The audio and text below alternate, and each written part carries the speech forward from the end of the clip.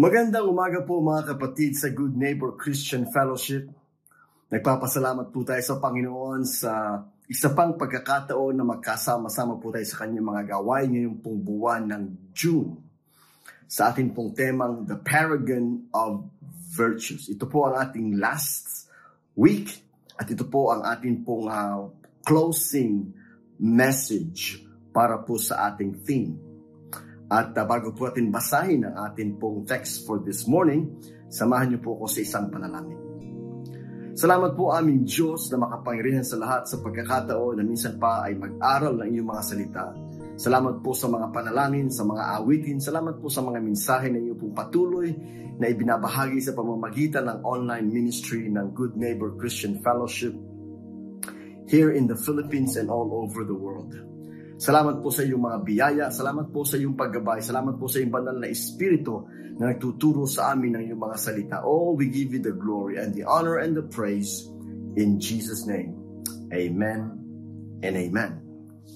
Ang ating pong huling mensahe for this month of June ay ating pong pinamagatang excellent and praiseworthy. Excellent and praiseworthy. Ang ating pong text, mga kapatid, ay babasahin po natin sa may Philippians chapter 4, verses 8 and 9 from the NIV version. Atin pong basahin ang salita ng Diyos. Finally, brothers, whatever is true, whatever is noble, whatever is right, whatever is pure, whatever is lovely, whatever is admirable, if anything is excellent or praiseworthy, think about such things. Whatever you have learned or received or heard from me or seen in me, put into practice, and the God of peace will be with you. May the Lord bless the reading of His holy word. Philippians chapter 4, verses 8 and 9, NIV version. Mga kapatid, napakasarap po na pag-aralan ng kanyang mga salita sa ating pong journey together in this theme, the Paragon of Virtues. At tayo po ay magpo-focus ngayong umagang ito doon po sa dalawang huling virtues na binanggit sa atin ni Apostle Paul. Think on these things. Fix your mind on these things. Dwell on these things. Mga kapatid, yun po ay iba't ibang translations na akin pong pinag-aralan dito po sa verse na ito. Fix your mind on these things. Think about these things. Dwell on these things. Yun po mga kapatid ay tumutukoy sa ating mga isipan na dapat po naka-fix. Na in fact, ang word niya ay to dwell. Dwell, isip nakatira, doon na tayo titira sa kalagayan na yon. Meaning, we will not leave or abandon that place. We will dwell in that place. Fixing our thoughts in that place. And that is the Word of God. No? Ano po ang mga bagay na binabanggit sa atin na dapat po nating pag-isipan, tutukan, ng ating pong mga pag-iisip? Ang sabi po niya, if anything is excellent. Excellent. Ano po ba ibig sabihin ng excellent? Mga kapatid, pag po yan ang inyong narinig, salitang excellent, ibig sabihin ay superior. Anything that is the best. Anything that is first class. Anything that is exceptional. Anything that is unsurpassed. Mga kapatid, yun daw po ang ating gawing focus. Dwell on those things. So sa ating pong paglilingkod sa Panginoon, mga kapatid, we should not settle for anything less than God's best. Pag tayo po'y mag-aalay sa Kanya, whether that is song, whether that is service, whether that is giving, or anything it is, it should always be our best. It should always be our best. Best mo na ba yan? Sabi nga po, best mo na ba yan? Yan po yung binigay sa gawain ng Panginoon today. Best mo na ba yan? Yung kung awitin na inialay mo sa Panginoon ngayong umaga, best mo na ba yan? yung pong iyong paglilingkod sa Panginoon, na iyo pong ibinigay sa Panginoon ngayong umaga, best mo na ba yan? Oh, mga kapatid, that should be our standard. That should be our focus. That should be our level of service to God. Our best, superior, first class, the best. Mga kapatid, because God deserves it. Of course, marami tayong kahinaan, marami tayong pagkukulang, marami tayong pagkakamali, but that should not discourage us from giving to God what is our best. So again, the question is, best mo na ba yan? Kaya po ako, nag-aaral ako palagi bago po ako mag-prepare ng message. And sapagkat nais ko pong i-offer sa Panginoon yung best ng aking pong pagsasaliksik. Yung best ng aking preparation, yung best ng aking pag-aaral. Best mo na ba yan? That should be our level of standard in serving God. Excellent. So if anything is excellent sa buhay natin, especially sa paglilingkod natin sa Panginoon, it should be excellent. Ganun din po sa atin pong mga plano, sa atin pong mga goals and plans and visions and missions. We should always go for what is excellent, what is best, what is first class sa mata ng Diyos for His glory and honor and praise.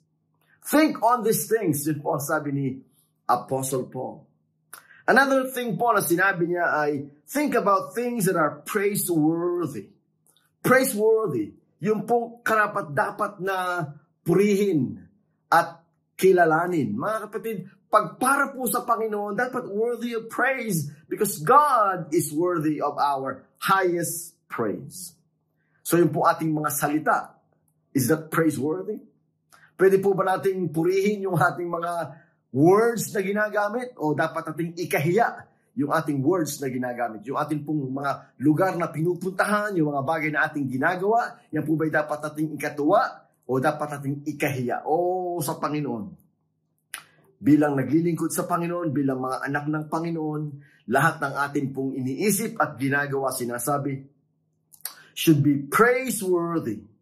Meaning commendable. Pag sinabi pong praiseworthy, it's commendable.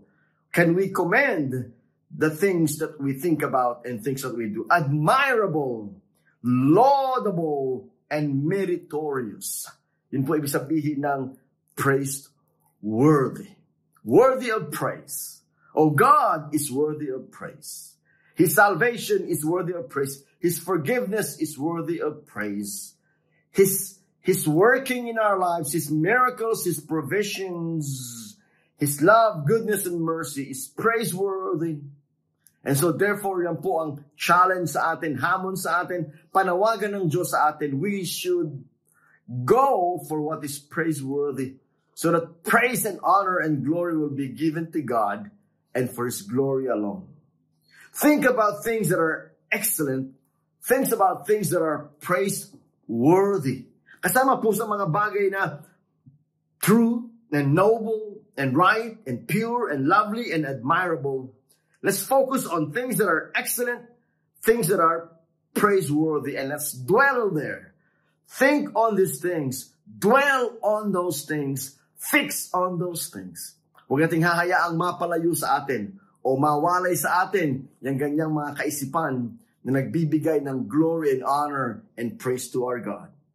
And then, sabi ni Apostle Paul, hindi lamang po tayo dapat think on these things, but rather, sabi niya, practice these things. That is the conclusion of this message of the Apostle Paul. Yes, let us think on those things, dwell on those things, but don't stop there.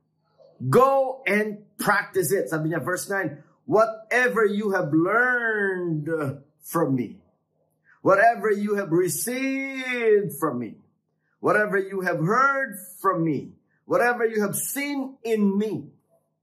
So the Apostle Paul is setting himself as an example. Hindi niya ikinahiya. Wala siyang itinatago. Sapagkat siya po ay talagang open book sa lahat ng mga taga-Philippi, sa lahat ng mga Christians. Here I am by the grace of God. I am what I am by the grace of God. And let me tell you this. Ang sabi niya, yes, you dwell on those things, focus on those things, fix your thoughts on those things, but go on and what? Put it into practice. Yes, you heard it from me. You learned it from me. You received it from me. You've seen it in me. And now put it into practice. Mga kapatid, mawawalan ng kabuluhan lahat ng ating pinag-aaralan if we fall short of putting it into practice. Mawawalan ng kabuluhan lahat ng mga ginagawa ng Diyos, biyaya ng Diyos, kalakasan ng Diyos, pagpapala ng Diyos, if all we do is listen, if all we do is think, if all we do is talk about it without putting it into practice. Yes, think on these things, but now I tell you, put them all into practice. That's what it says. Verse 9, whatever you have learned or received or heard from me or seen in me, put it into practice. And you know what? And the God of peace will be with you. The God of peace will be with you. You will never be alone.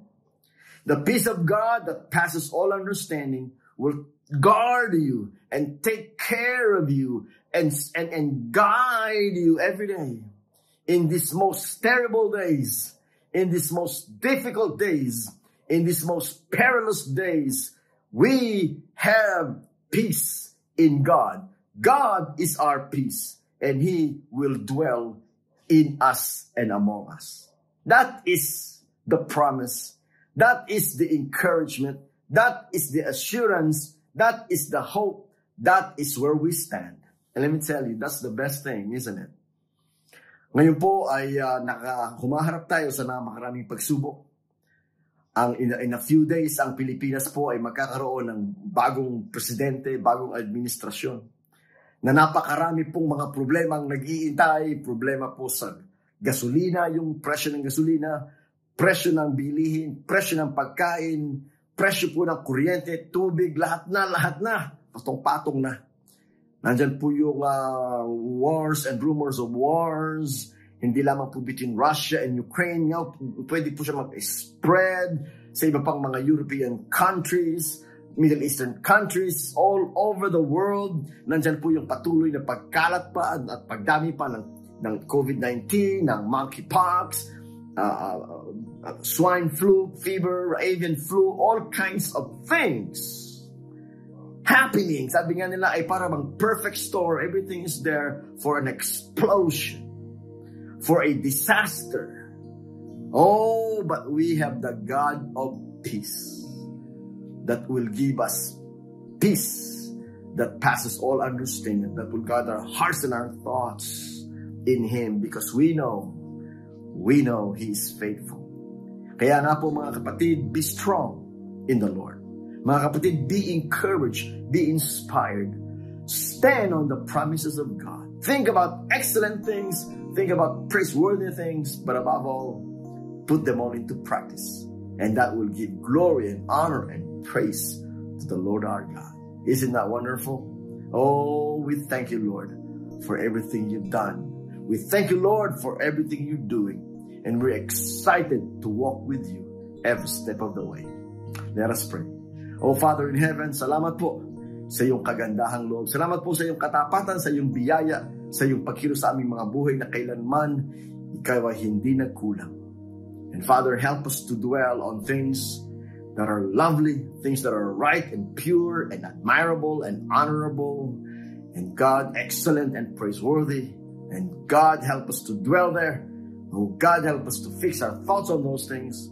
But more than that, help us to put them into practice. Oh, help us, oh Lord, to transform this whole character, this whole being, this whole behavior, this whole spirit through your word, through your Holy Spirit, for your glory and honor and praise. Oh, and so we will dwell in peace. Ano man po ang makita namin mangyari, dumating, we will dwell in peace because you are in us. You are with us. You are among us. And we know that you will never leave us. You will never forsake us to the end of the age. And so bless our friends right now. Bless all of our brothers and sisters right now. And bless your church right now. As we, God, march on. As we, God, continue to reach out to the world with this hope and gospel and bright calling of God. Oh, we are so excited. We are so thankful. We are so inspired to keep serving you even in these last days. We thank you. Watch over us. Take good care of us.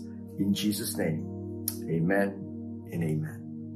Alam niyo po, ay darating na po ang buwan ng Hulyo at tayo po ay excited sa lahat po ng mga gagawin pa ng Panginoon sa ating mga buhay. We are always closely listening to the announcement of our chairman, and we will do accordingly as he leads us to the next chapter of our ministry here at Good Neighbor Christian Fellowship. And you will always be in our prayers. You will always be with us, and we will continue to reach out to you because God is good and is good all the time. Oh, the Lord bless you and keep you. The Lord make his face shine upon you and be gracious to you. The Lord lift up his countenance upon you and give you his peace. In the name of the Father and the Son and the Holy Spirit. Everybody say, amen. Amen. God bless you all.